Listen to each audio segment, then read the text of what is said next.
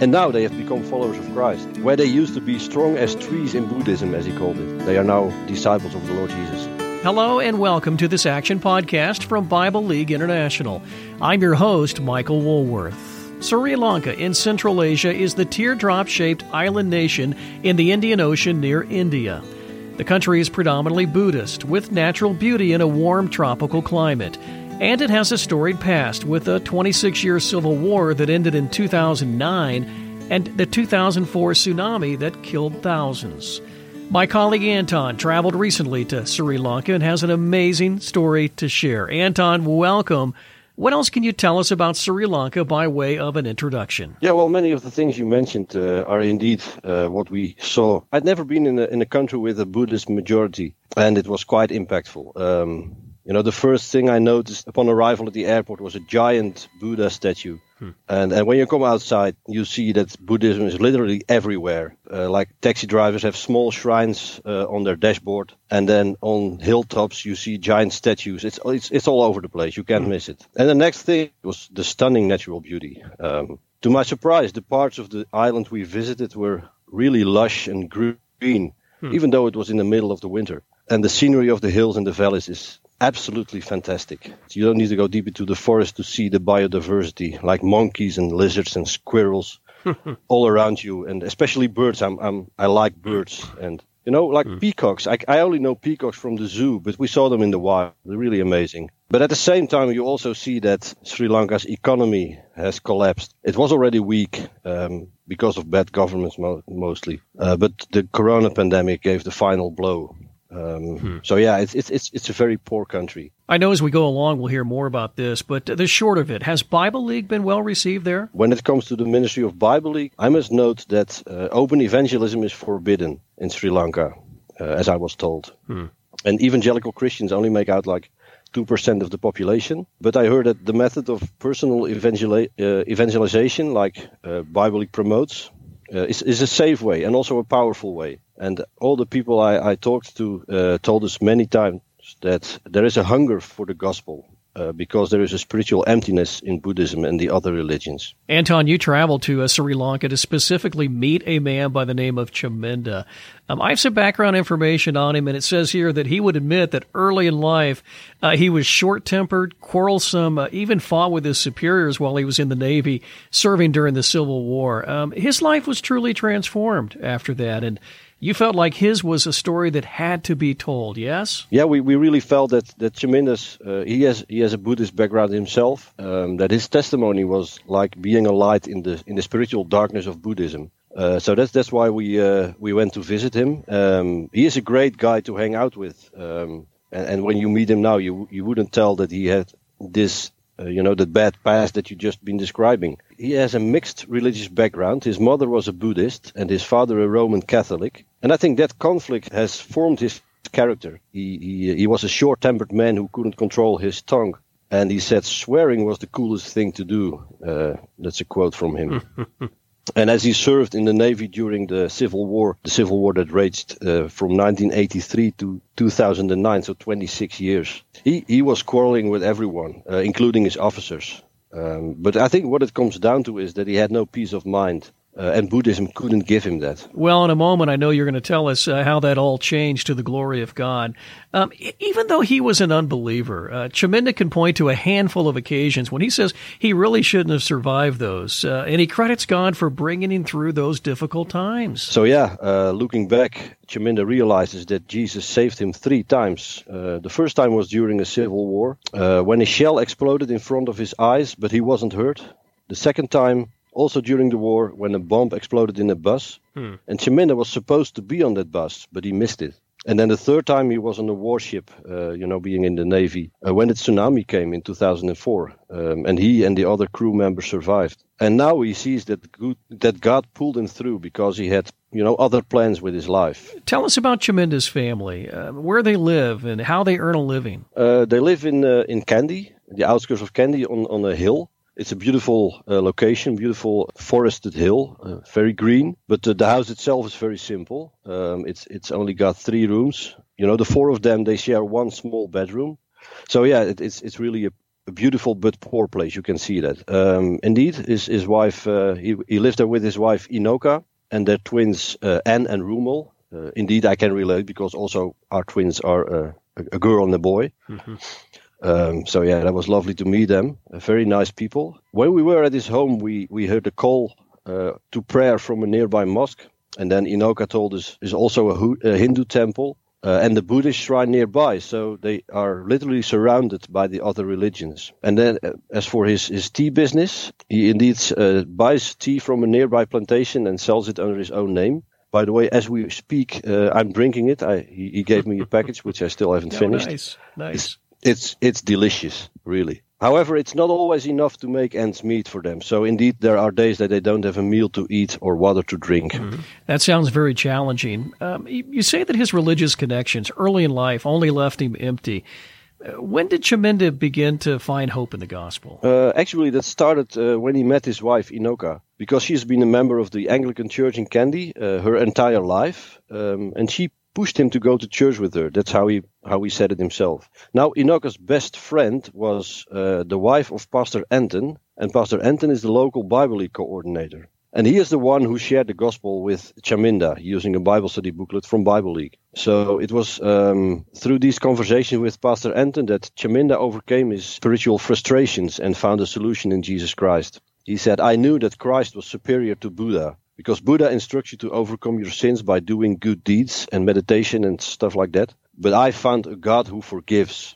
And that gave him the peace of mind that he was looking and longing for. And that hope lit a fire, didn't it? I mean, he's known in that region for sharing Christ with everyone he meets.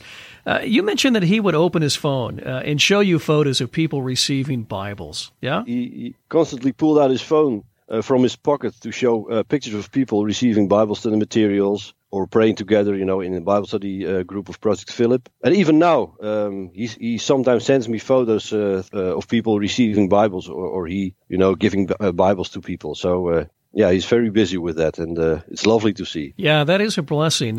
One of the special stories of Chaminda is of him befriending a Buddhist monk. Tell us about that relationship. Yeah, that's a special one indeed. Yeah, he once met this Taro, as they call it, a Buddhist monk. And this was not just a monk, he was also the principal of a leading college in Kandy.